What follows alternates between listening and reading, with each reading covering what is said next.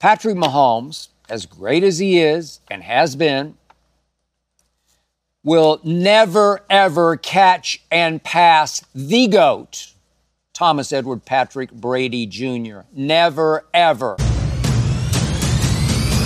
relentless. Can you feel this? I'm going all in. It's time to cash in. One moment in time. Let's get at this. Be tremendous. Relentless. I'm relentless.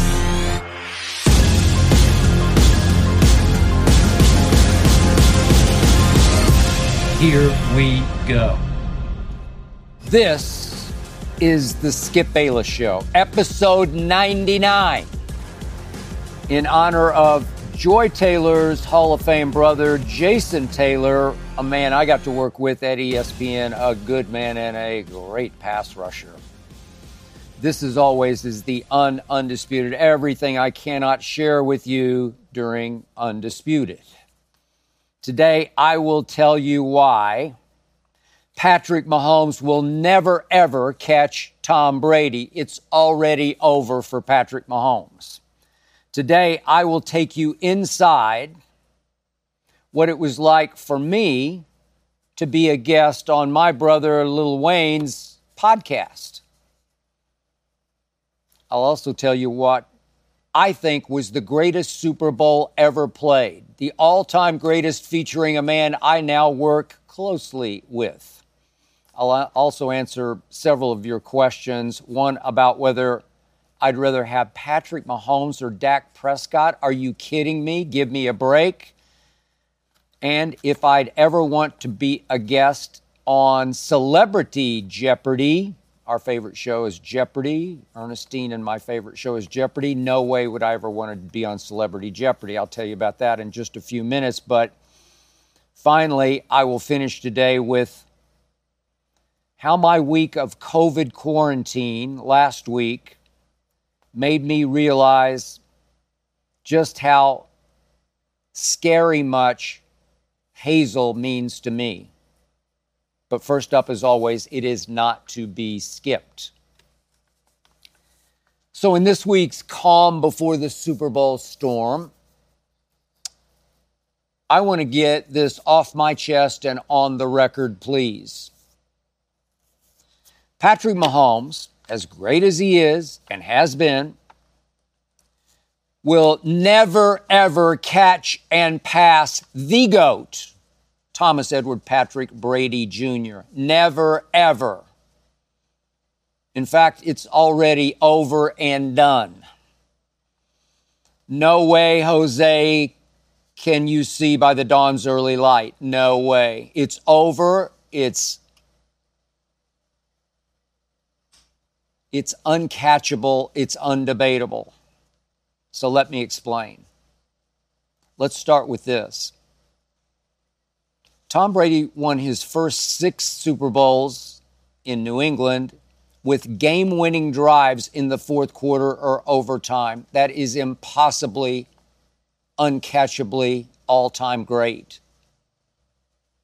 Then, of course, he went to Tampa during the pandemic and lifted a 7-9 team from the season before all the way up to a Super Bowl championship over Patrick Mahomes,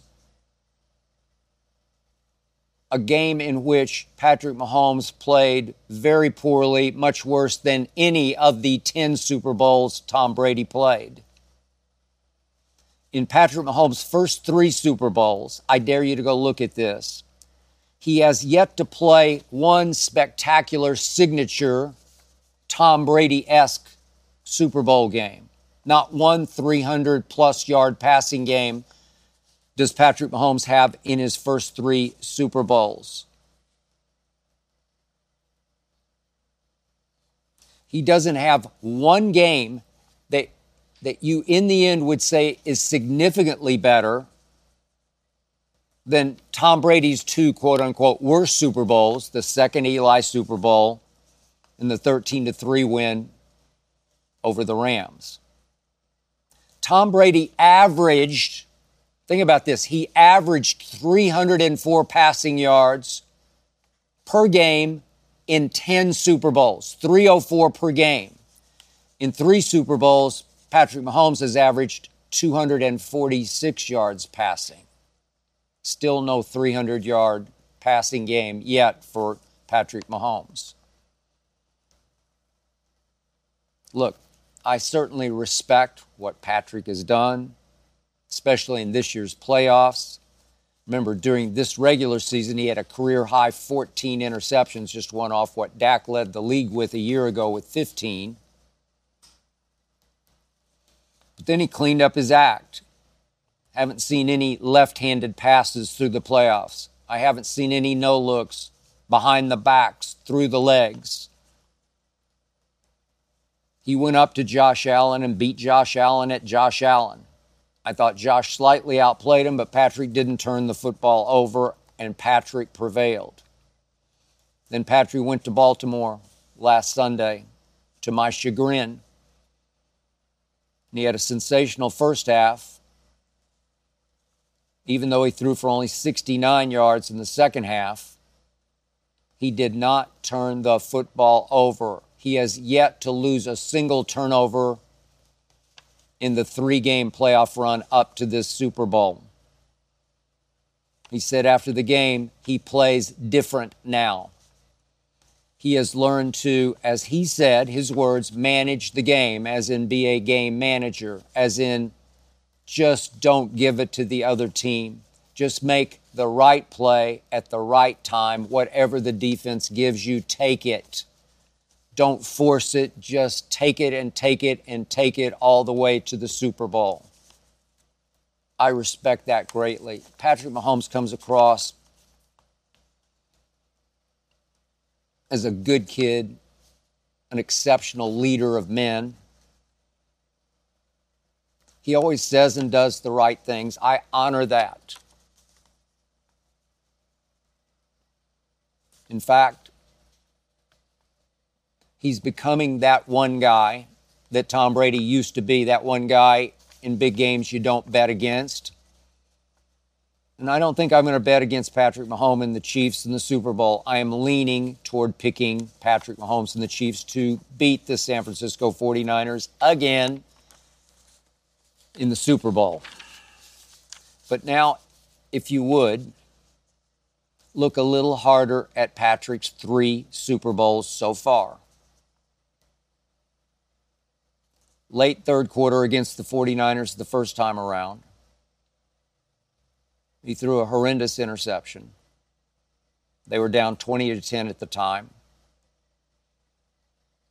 Early fourth quarter, same game. An even worse interception. What are you doing, kid? Down 20-10.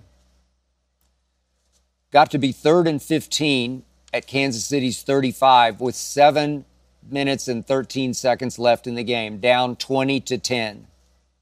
And Patrick Mahomes got away with throwing a punt to Tyreek Hill. Throwing a punt.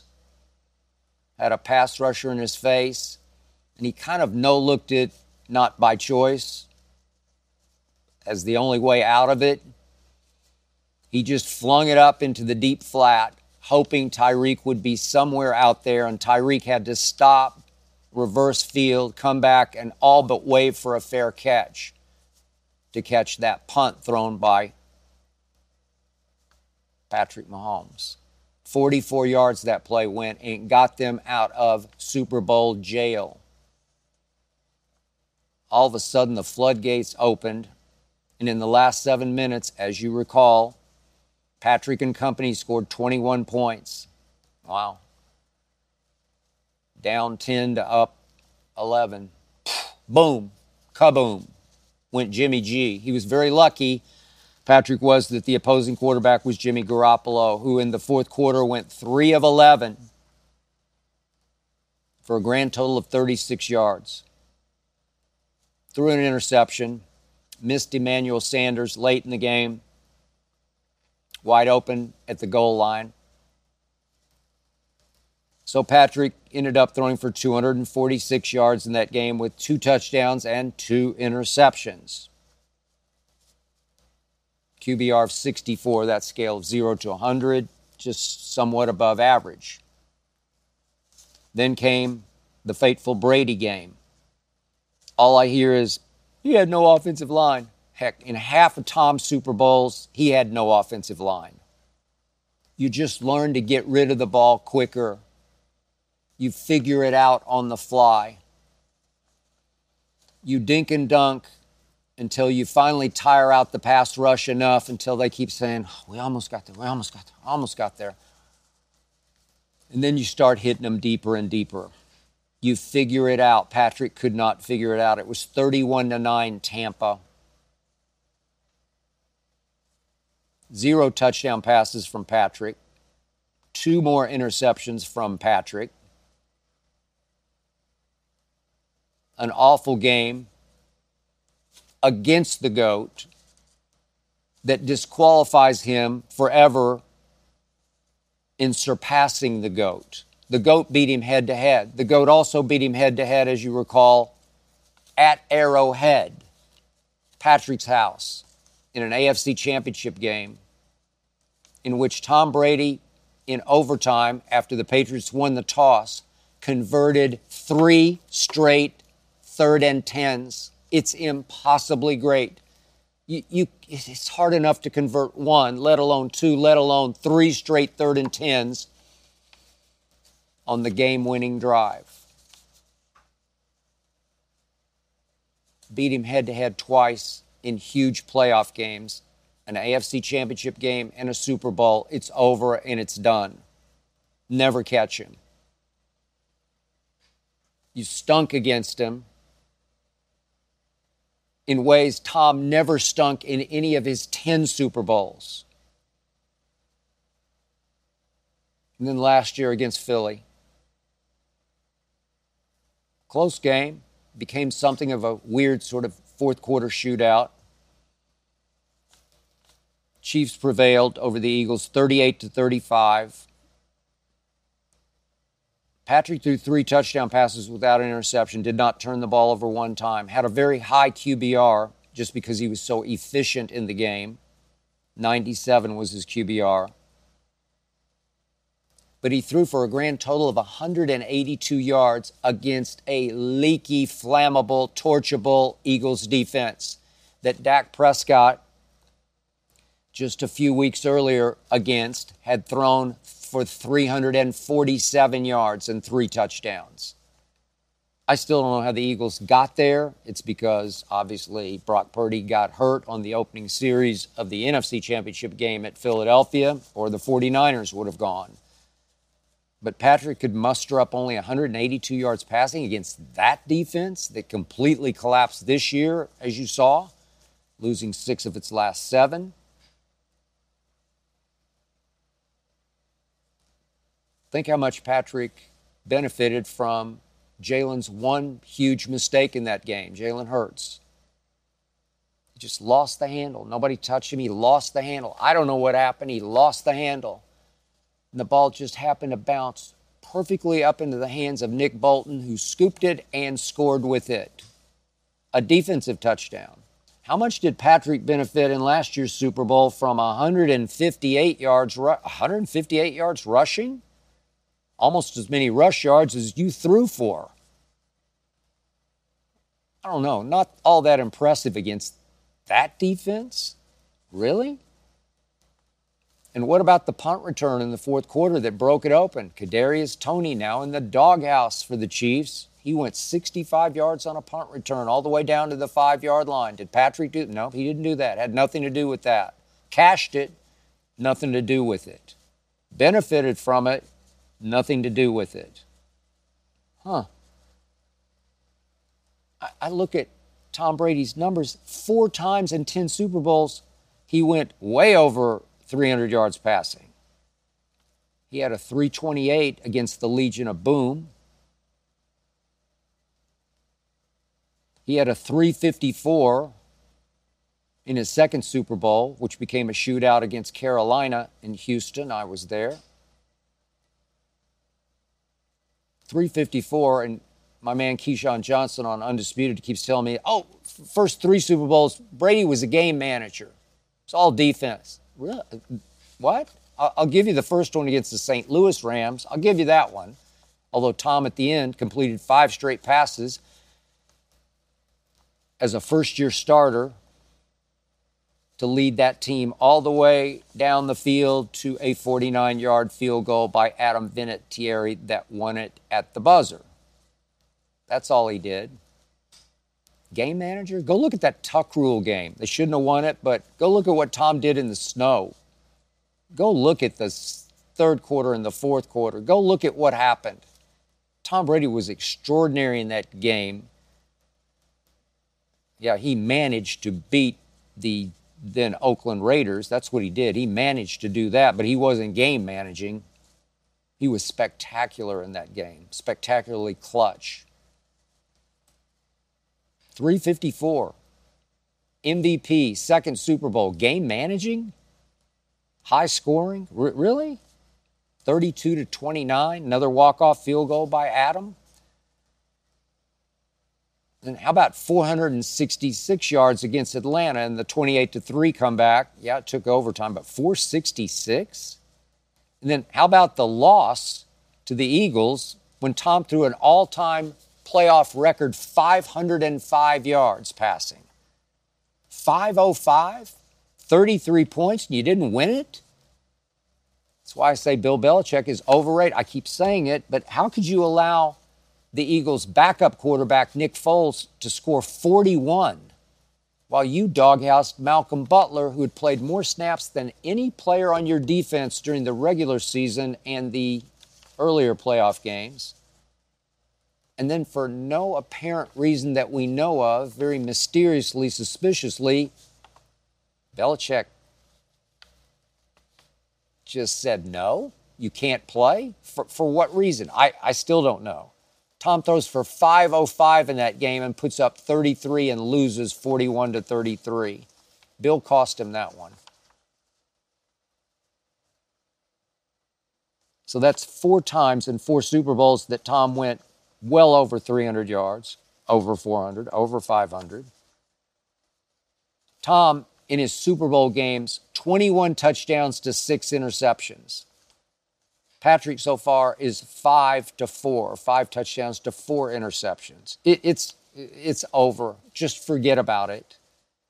Dismiss it. Don't even begin to touch it. Don't go there. Blasphemy, sacrilegious. I'm sorry.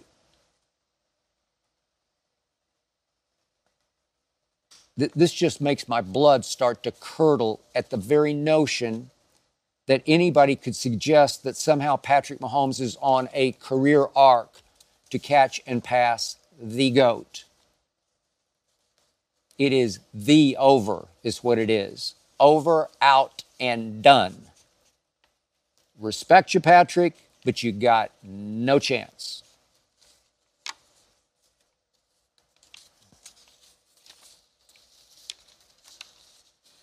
So the other day, I did something I've never done.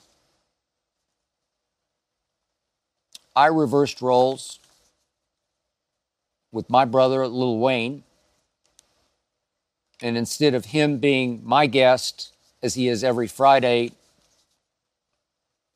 on Undisputed, 11:30 Eastern, in studio,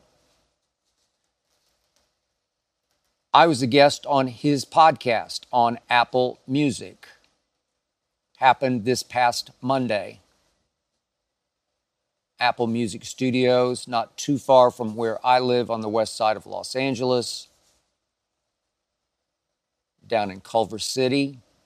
They are spectacular. Wayne's studio for his podcast is spectacular. Eye candy, amazing, huge, great staff. And Wayne takes this podcast over. He's different than you might see him as my guest on Undisputed because he goes into show mode. He goes into performance mode, concert mode, stage mode, and just takes it over. So I wasn't sure exactly how it was going to work. I waited outside his studio and watched through the glass as he recorded what they call some liners, some setups, some intros and outros. And then his staff said, okay, it's time. I blow through the door.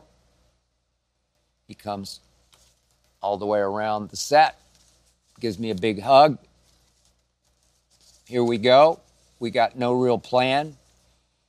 I sit down, I put the headphones on. I hate headphones. I don't have any headphones on here. I don't like the sound of it because you can sort of hear your voice echoing in your psyche. I never watch back first, Undisputed. I never watch anything that we do in the morning. I don't ever look back at anything I've ever done on First Take or Cold Pizza. I just don't. I've told you before, I'm just as real as I can be. And if I start breaking down tape of myself, I fear I'll turn into an actor. Like, oh, I should have grimaced there, or I should have chuckled, or I should have shaken my head, or laughed out loud, or this or that. And it becomes too stagey for me. So I don't want to watch myself. I don't like to watch myself. I'm a raging perfectionist, and I would pick myself to pieces and probably not be able to do tomorrow's show if I broke down today's. So there's something about putting on the headphones that sort of contains me in my own head, and I can actually start to pick apart what I'm saying because it's sort of echoing in my brain. Sometimes I release one side of the headphones and kind of stick it behind my ear so I can hear the natural sound coming across the table. But Wayne had his headphones on. I kept mine on. There were, it seemed like 5 camera people around holding handheld video cams, maybe still shot cams. I don't know. They're just shooting like crazy. But you tune that out. I locked in on Wayne, pretty far from me across the table, like 10, 12 feet across. It's a huge table. There was no official intro. It just felt like kind of a cold open, which I wasn't quite ready for. And he's just like, how you feeling? And I just blurt out, my heart's still hurting because this was Monday and I just watched what had happened to Lamar Jackson on Sunday at Baltimore. And I just start spilling as I would out in the hallway to Wayne about how I believed heart and soul in Lamar all season long. I picked the Ravens to beat the Cowboys in the Super Bowl. I just thought they were clearly the best team from the start. I thought this year would belong to Lamar. I picked him to be the MVP of the regular season, which he will be. But I also picked him to be the Super Bowl MVP. So I'm gushing and spilling because it hurt my heart down to my soul to watch Lamar self-destruct against Mahomes as he tried to out-Mahomes. The whole second half, he's trying to go bombs away. And if he could have just connected one time with Odell, one more time with Zay, just one, it's a one-play game. If Zay can hang on to the ball and get it, break the play and get across the goal line, all of a sudden it's 17-14, early fourth quarter. I think we have a different conversation. But Lamar, bless him, fell to 2-4 in the playoffs. And I knew it was coming, the onslaught, the fallout, the negativity. See, he can't throw. See, he's just a running quarterback who couldn't even run against the Chiefs. No, he's way more than that. He's a 2-time MVP, but I can't defend having 2 1 seeds and losing home playoff games. So I'm just gushing and just talking. And suddenly we're just off to the races. No plan. We talked for 90 straight minutes before they finally had to stop us. There's no structure. I think he asked me, I don't know, 2 questions in 90 minutes. Look, I've told you before, I rarely talk sports with anybody else. I'll admit it, I'm a sports snob. I feel like I just know too much. I'm just too sports savvy. I'm too knowledgeable. I don't suffer sports fools lightly. But Wayne, I talk sports with. Dwayne Michael Carter Jr. is deep smart when it comes to sports and life. We talk sports and we text sports constantly. He is my equal in my eyes. Someday, I should put together a book of just our texts back and forth. They're sort of, can you top this text feeding off each other? Someday I should do that. I've told you before that my wife Ernestine and I, every month or two, go out to see Wayne at his place out in the valley here in LA. We just go to talk. We don't go to eat. Heck, we don't even go to pee because we don't use the bathroom, rarely. Maybe Ernestine might before we leave, but last time we were there for 4 hours, nobody peed. We just talk. With Ernestine, we have to watch the sports. We lose her, but we talk a little sports and a lot of life, a lot of music, a lot of TV. And I just forget where I am. And that's what happened on Wayne's podcast. I literally just lost myself. We were just feeding off each other, just riffing for 90 minutes. When it was over, I kind of shook my head and said, God, I don't even know what that was. Walked out. My producer's with me, Tyler Korn. I kind of shook my head and said, no, that wasn't that great. All we did was talk football. And Tyler said, no. They, the staff, loved it. According to Tyler, they were all saying, oh, it's the best one we've ever done. Maybe they were just saying that. I don't know. But I had lost track of what was happening because I was too in it to step back from it and see what it was. So now I'll share with you our text exchange after the podcast. I was on my way home with Tyler Korn in a car service car.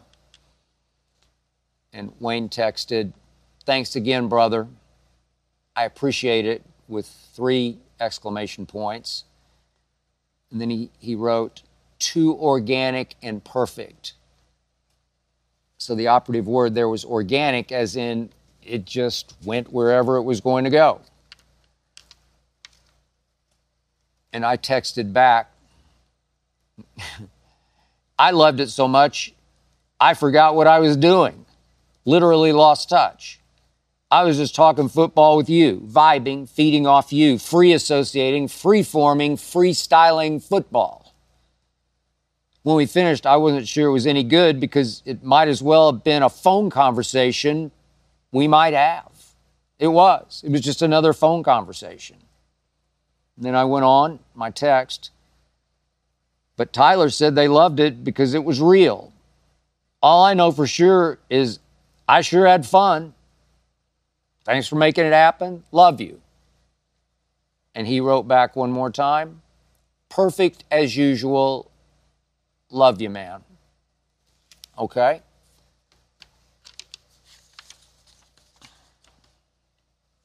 That podcast publicly will sum up my relationship with Wayne. That's who we are and what we do. We mostly just talk about sports and the life around sports. the life beneath sports, the life between the lines of sports. That's who we are. So see for yourself or hear for yourself.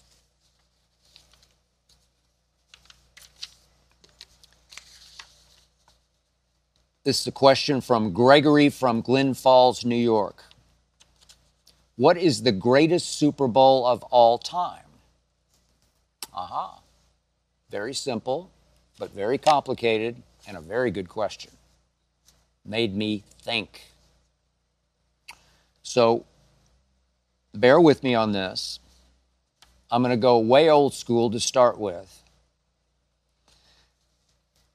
I must mention the Super Bowl that was played on January the 12th of 1969 because it was the most significant Super Bowl ever played. It was Super Bowl III. It was the AFL champion versus the NFL champion. And the NFL champion was an 18-point favorite over the cuddly little underdogs, the Jets from the AFL. And somehow the Jets won 16-7. Most significant game ever played because it launched the AFL into a merger with the NFL, from which we all still benefit to this moment. And it launched the career of a man I got to know very well, Joe Willie Namath, Broadway Joe, the one and the only.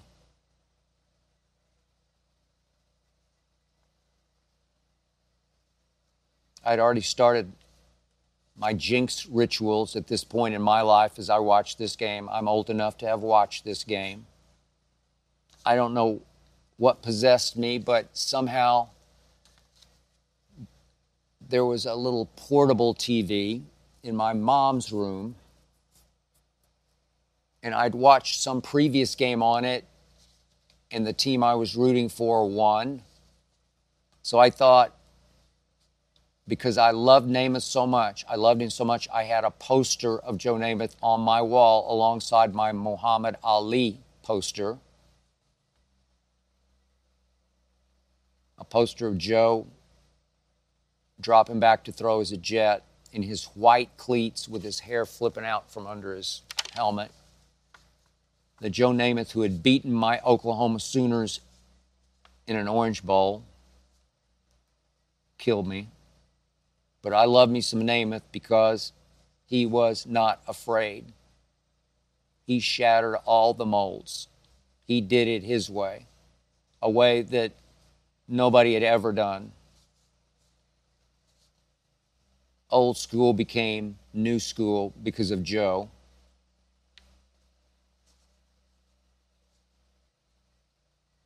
And yet, I look at what happened in that Super Bowl. As I watched, I actually was lying on the floor of my mom's room, right in front of her little portable TV, the head of the bed. I just laid on the floor and watched it by myself, rooting my brains out, as the hopeless underdogs beat the big, bad bully Baltimore Colts 16-7. Joe was not spectacular, but he was the Super Bowl MVP.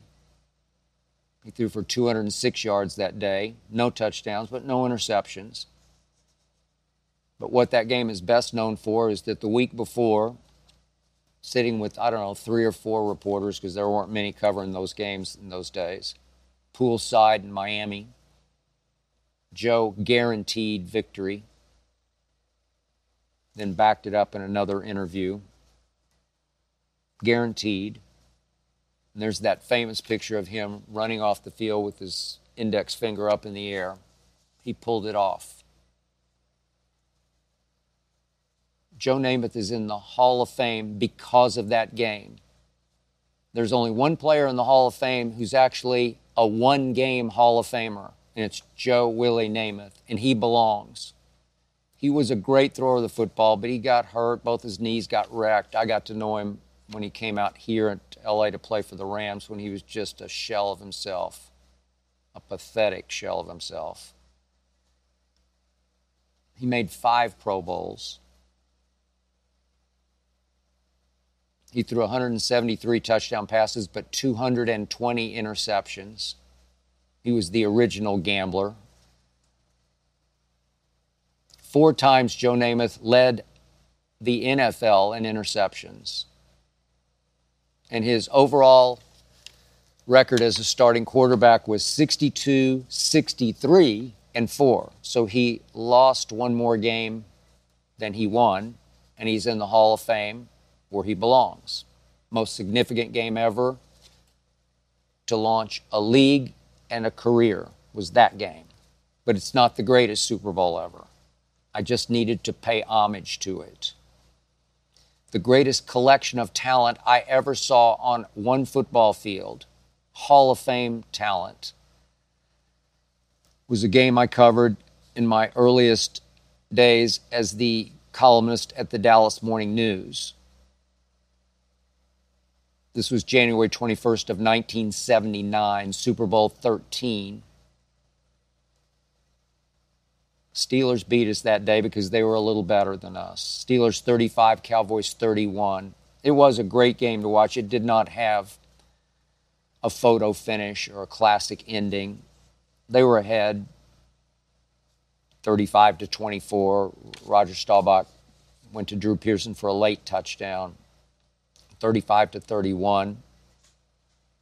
But each team had 9 Pro Bowlers that year. The Steelers were represented in that game by 15 Hall of Famers, including front office and coaches. Cowboys represented in that game by 10 Hall of Famers, front office, coaches, and players. So that meant 25 people went from that game into the Hall of Fame. There's just never been anything like it. But greatest game? No, can't do that. Greatest offensive photo finish game was the Montana game against Cincinnati. I was there, Super Bowl 23, also in Miami. That was 39 seconds left, Montana to John Taylor, 10 yards for the game winner, 20-16 49ers over Bengals. All-time photo finish. But not the greatest game. I must mention what happened January 27th of 1991. That would be Super Bowl 25. I was there in Tampa. And it launched my hate of field goal kicking. How can you decide a game, let alone a Super Bowl game, with this gimmick known as field goal kicking between this giant H of an upright?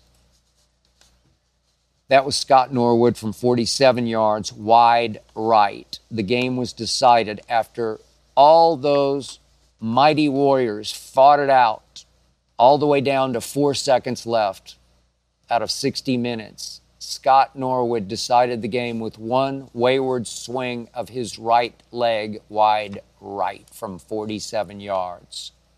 I hate field goal kicking. It should have been abolished from the game a long time ago.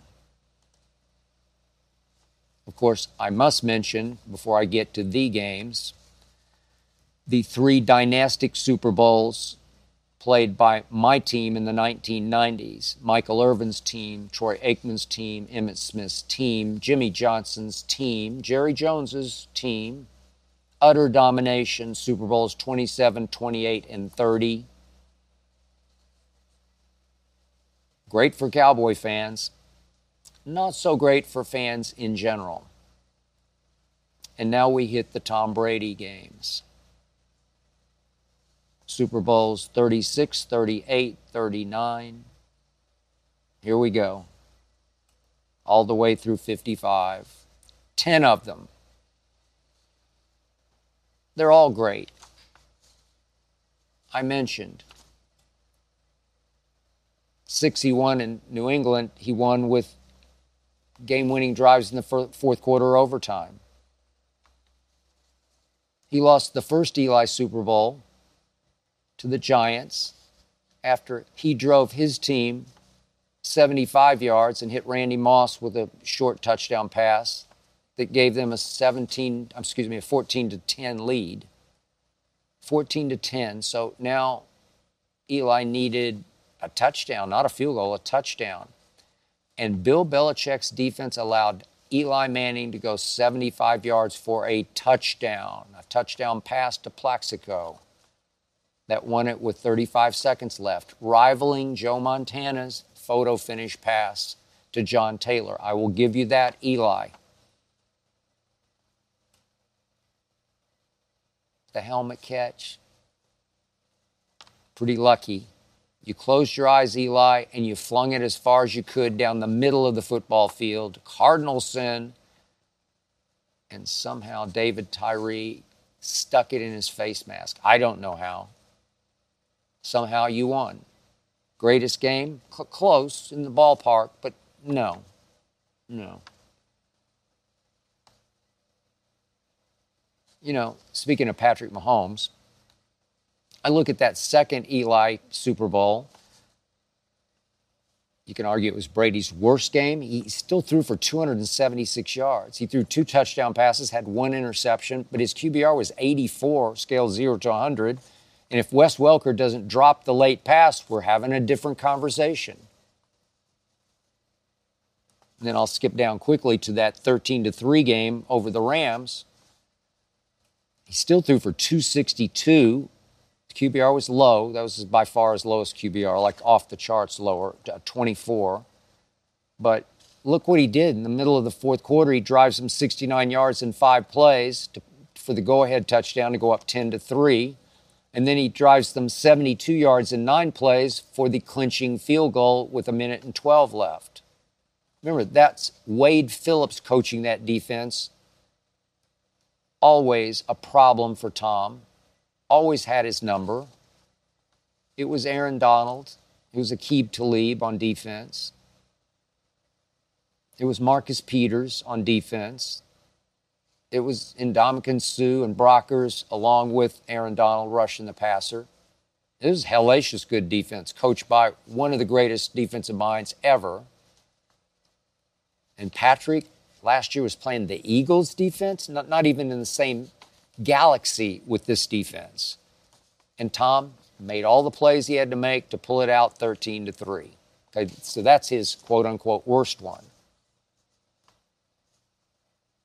But now we get to the greatest Super Bowl ever, in my humble estimation. This one took place in Glendale, Arizona, February 1st of 2015, Super Bowl 49. The Patriots trailed the Legion of Boom, featuring my man Richard Sherman, 24-14 going to the fourth quarter. 24-14 going to the fourth quarter. And in the fourth quarter against the Legion of Boom and Doom, Tom Brady threw for 124 yards and 2 touchdowns with no turnovers. 124 and 2 touchdowns just in the fourth quarter alone.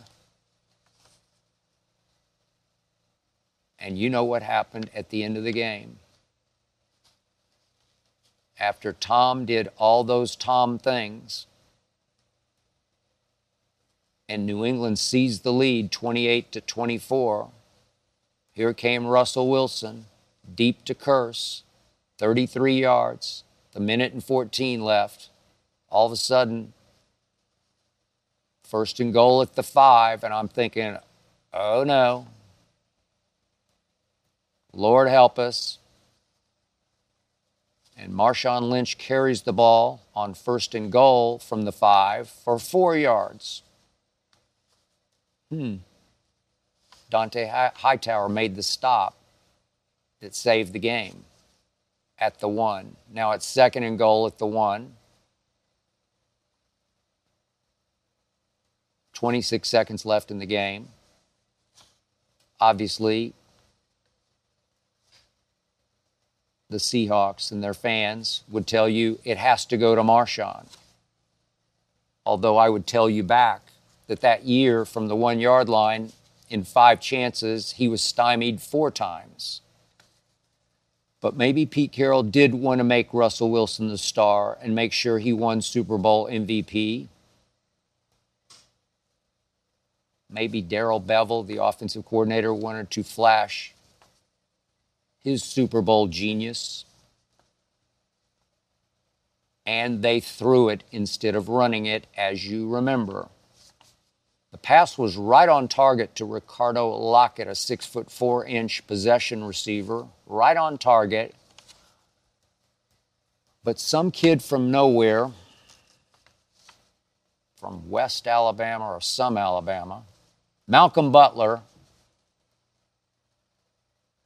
came literally out of nowhere on the football field and intercepted with 26 seconds left. Somehow snatched the ball right out of the grasp of Ricardo Lockett, and the Patriots won the greatest Super Bowl ever. It ended on the most shocking play in Super Bowl history. A play that left Tom Brady jumping up and down on the sidelines like a little kid, that left my guy Richard Sherman and all those Seahawks cursing on their sidelines to high heaven. What have we done? What just happened? I'm not sure Richard has still processed exactly what happened, and I don't blame him.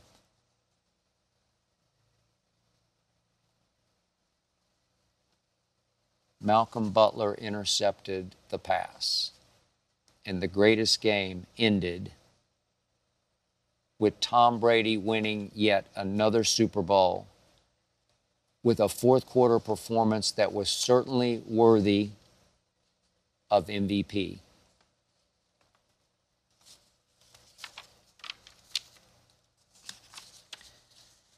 This is from Tom from Grand Junction, Colorado. Would you rather have Patrick Mahomes or Dak Prescott as your quarterback next season? Okay, I get it, Tom. Stick the knife in and twist it. I mean, seriously, come on. I'm going to be very serious with you. I would rather next year, from my heart, I'd rather have Cooper Rush than Dak Prescott. I've seen Cooper Rush deal at quarterback. We would have a better chance of winning 2 playoff games next year with Cooper Rush at quarterback.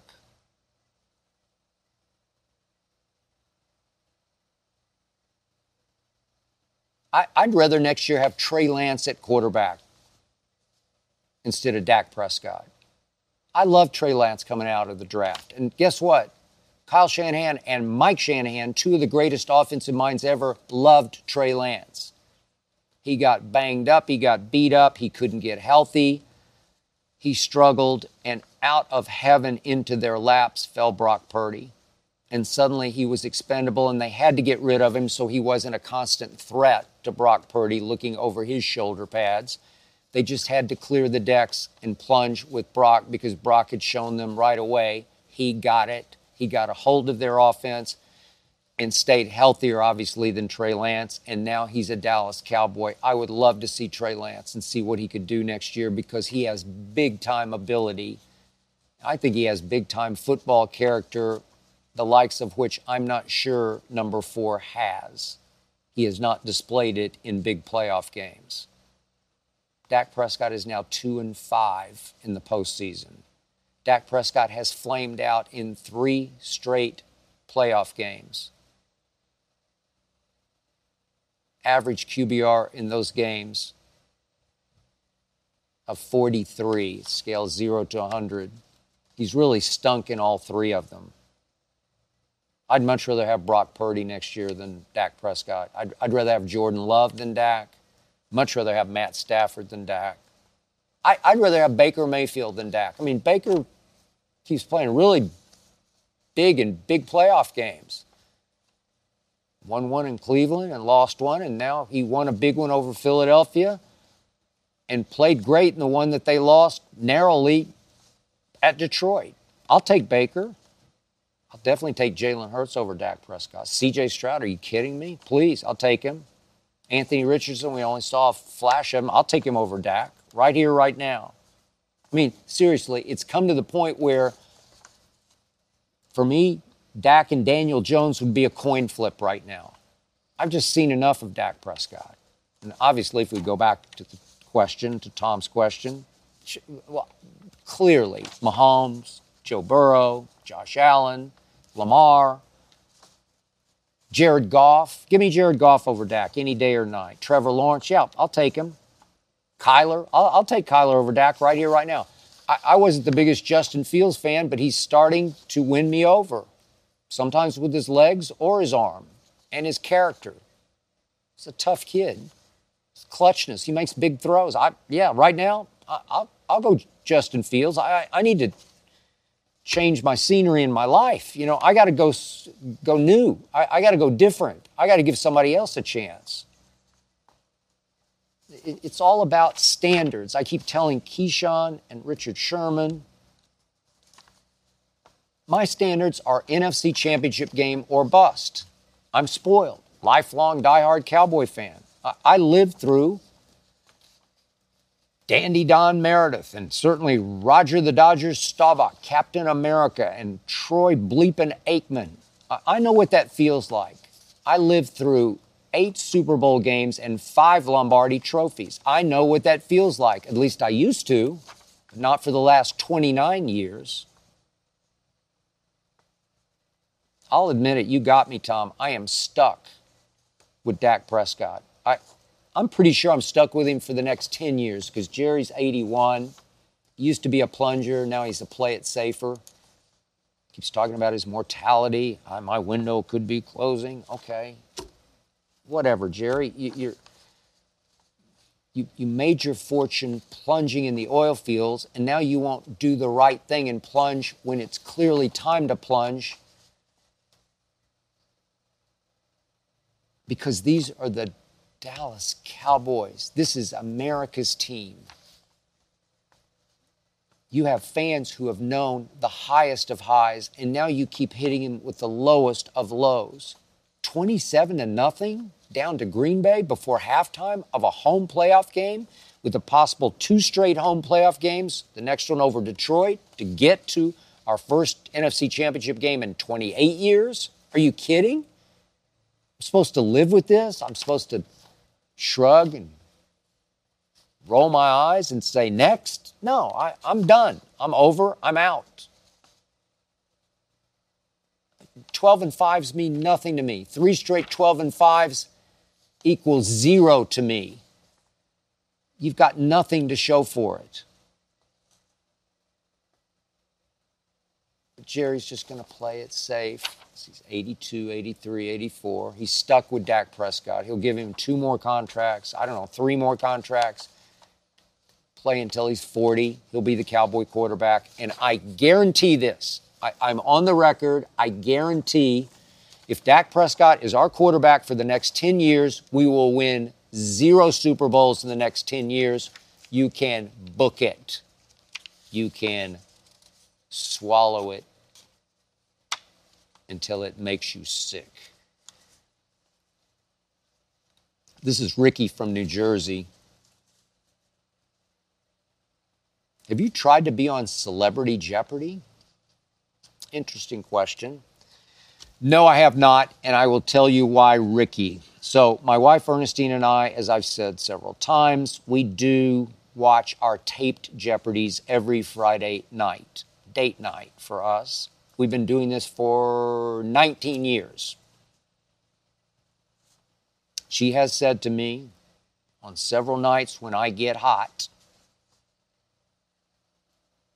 as we compete watching Jeopardy, she said several times, you know what, I'm going to get you on Celebrity Jeopardy. And I always say, no, you're not. And I'll tell you why. If I were on Celebrity Jeopardy or any kind of Jeopardy, regular Jeopardy, I would prep myself into oblivion. I would prep myself into an early grave. I would homework myself to death. To me, Jeopardy is all about the categories. So each of the 2 rounds, there are 6 categories across the board. So that's 12 plus Final Jeopardy. So you have 13 categories for which you could prepare if you choose, because you have no idea what those categories are going to be. And as I always tell Ernestine, if you give me a board with 8 or 9 categories just by chance that I know, that I own, I'd be hard to beat. If you give me literature and history and mountains and rivers, states, state capitals, schools, universities, and obviously sports, I'm Michael Jordan. I'm invincible. But if on any given night you give me astronomy or periodic tables or opera or African countries or any of the Stan countries, science, entomology, I could go on and on, royal lineage, I don't know them. I could memorize them, I could study them, I could homework all those categories to death. But how much time do you have? Right now, I don't have time. I barely have enough time to get ready to do this, as well as 5 Undisputeds every week. A lot of work. It's great work. I love it. It's draining. It's time consuming. You give me those categories I don't know, and I'm the Detroit Lions in the second half the other night. I'm overmatched. As Ernestine sometimes says when we hear the Final Jeopardy category, she says, call me a cab. Now call me Uber, but she's old school. Call me a cab. Like, I'm out. If I'm a contestant, I just say, could you please call me a cab? I'm out. Because you're going to get embarrassed because you know you don't know. You got no shot.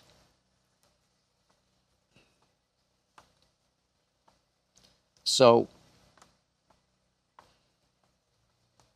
if they ever ask me to be on Celebrity Jeopardy, I'm pretty sure I would opt out. Just understand, it's hard to predict categories. It's hard to anticipate categories because you're dealing with the entire world and the entire universe.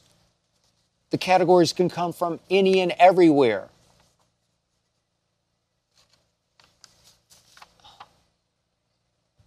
I would prep myself to death.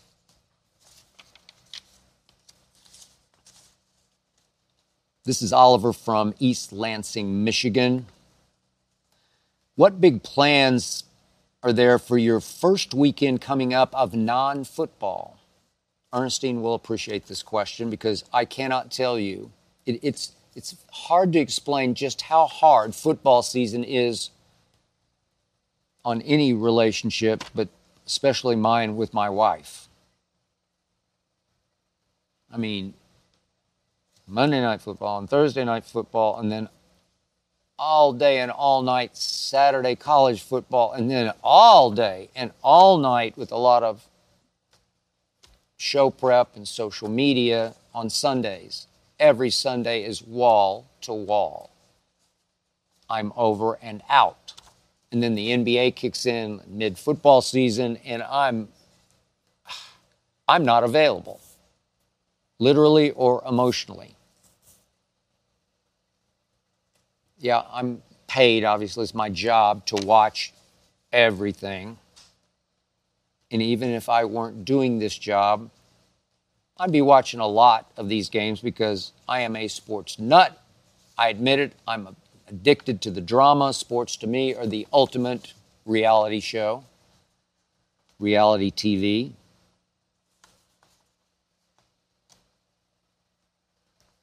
But finally, comes the first weekend in, 6 months, where I actually have the weekend off. I don't know. I haven't looked at the NBA. I'm sure. Oh, I know Saturday night the Lakers play at the Knicks. I'll watch that. I just do. I watch every game LeBron, every dribble of LeBron's career. But there's no football on Saturday or Sunday. We've had these playoff weekends where I've been wall-to-wall NFL games on Saturday and Sunday. Sorry, Ernestine, I'm out.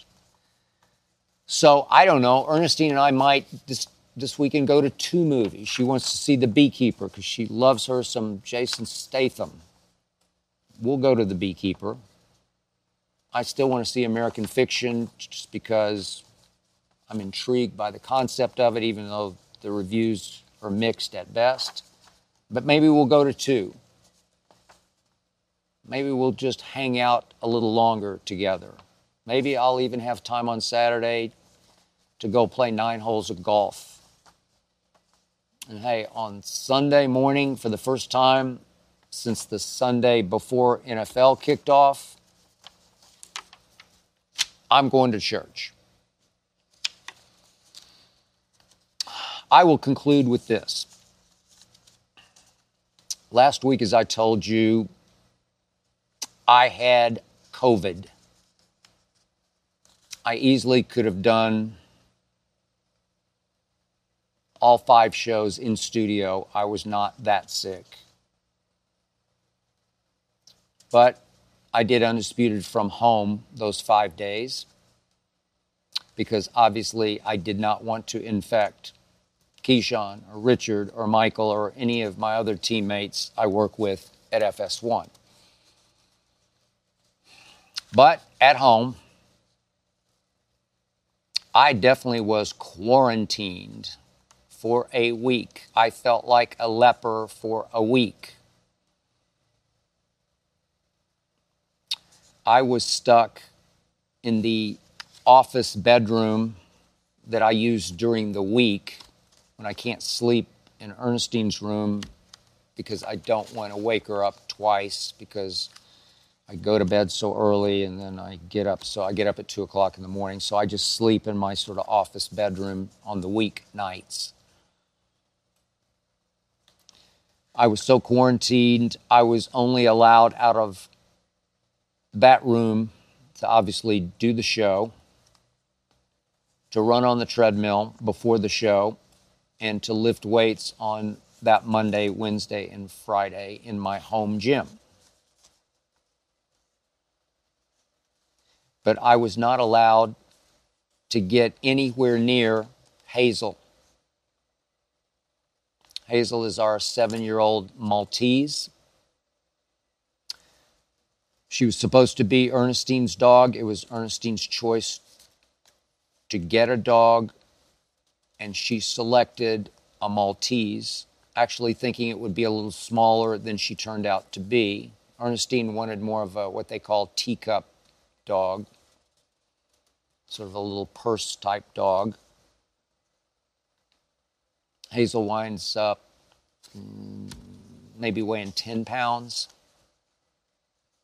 She's longer than you think. She's much stronger than you think. She's a ball of fire. She belongs in nobody's teacup. Now, trust me, Hazel's mission in life is to protect her quote-unquote mom, Ernestine. She would die to protect her mom, Ernestine. You come near her mom, you're going to have to deal with Hazel. Every last tooth. But if I'm home, day or night, day and night, Hazel hangs out with me. Slowly but surely, she became a little more my companion than Ernestine's companion. I didn't plan it. I didn't try for it. It just happened. In fact, I actually tried not to be her quote-unquote dad. And she gravitated to me. So last week, Hazel knew exactly where I was. She knew I was in my room, and she could not figure out why I could not come out. I couldn't even talk to her through the door. And it actually started to scare me how much I missed her, because we are constant companions when I'm home. It just hit me like a Saint Bernard would hit me. What a huge part of my life this 10-pound dog has become. I don't even like to call her a dog. She's not a dog to me. She's way more daughter than dog to me. I don't have any kids. We don't have any kids. I've had dogs before, but never anything like this dog or daughter. I mean, every NFL and college game I watched this football season, every single one of them, she watched with me at my feet in her bed, her little pink bed. I knew from the time she was a puppy, she was just different.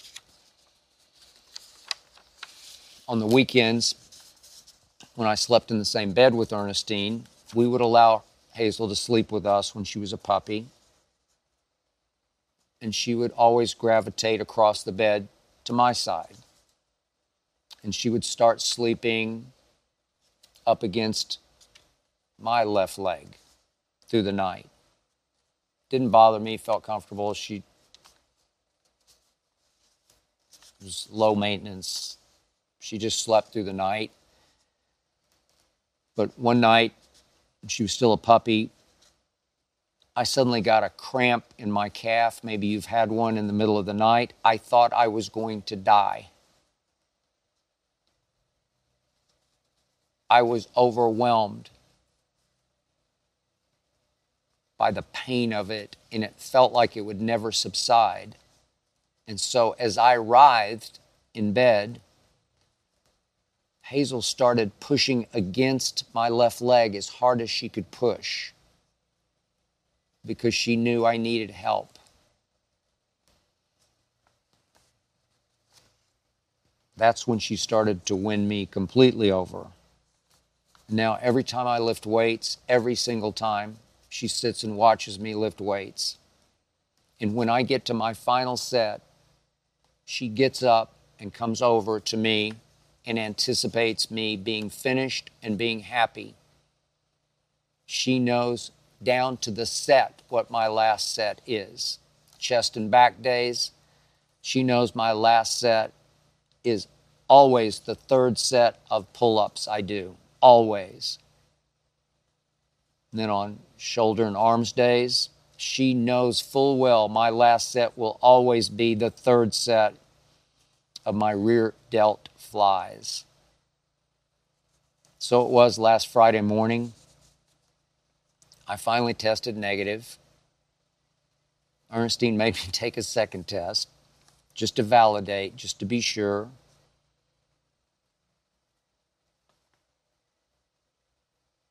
I waited, pins and needles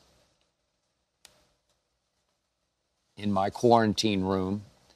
She finally called me on my phone and she said, "You're free." So I opened my door, and here came Hazel on the dead run. I had to spring down and catch her and hold her down on the carpet because there's no way either one of us, me or Ernestine, wanted Hazel in that germicide that I'd been living in. That's her room too, but it had not yet been cleaned. So I pulled her back out into the hall, and we were reunited. And Hazel was so happy, she was crying. She was whimpering happiness. For the moment, it shook me because it hit me that she won't live forever, neither will I. And then it hit me even harder just how blessed I am to have two females who love me in ways I was never loved as a kid growing up in Oklahoma City. Never, ever.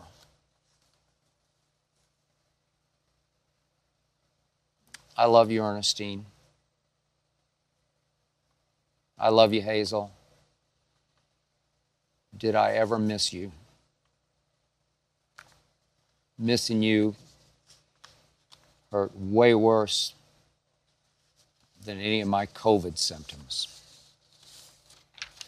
That's it for episode 99. Thank you for listening and or watching. Thanks to Jonathan Berger and his All-Pro team for making this show go. Thanks to Tyler Korn for producing. Please remember, Undisputed every weekday, 9:30 to noon Eastern. The Skip Bayless Show every week.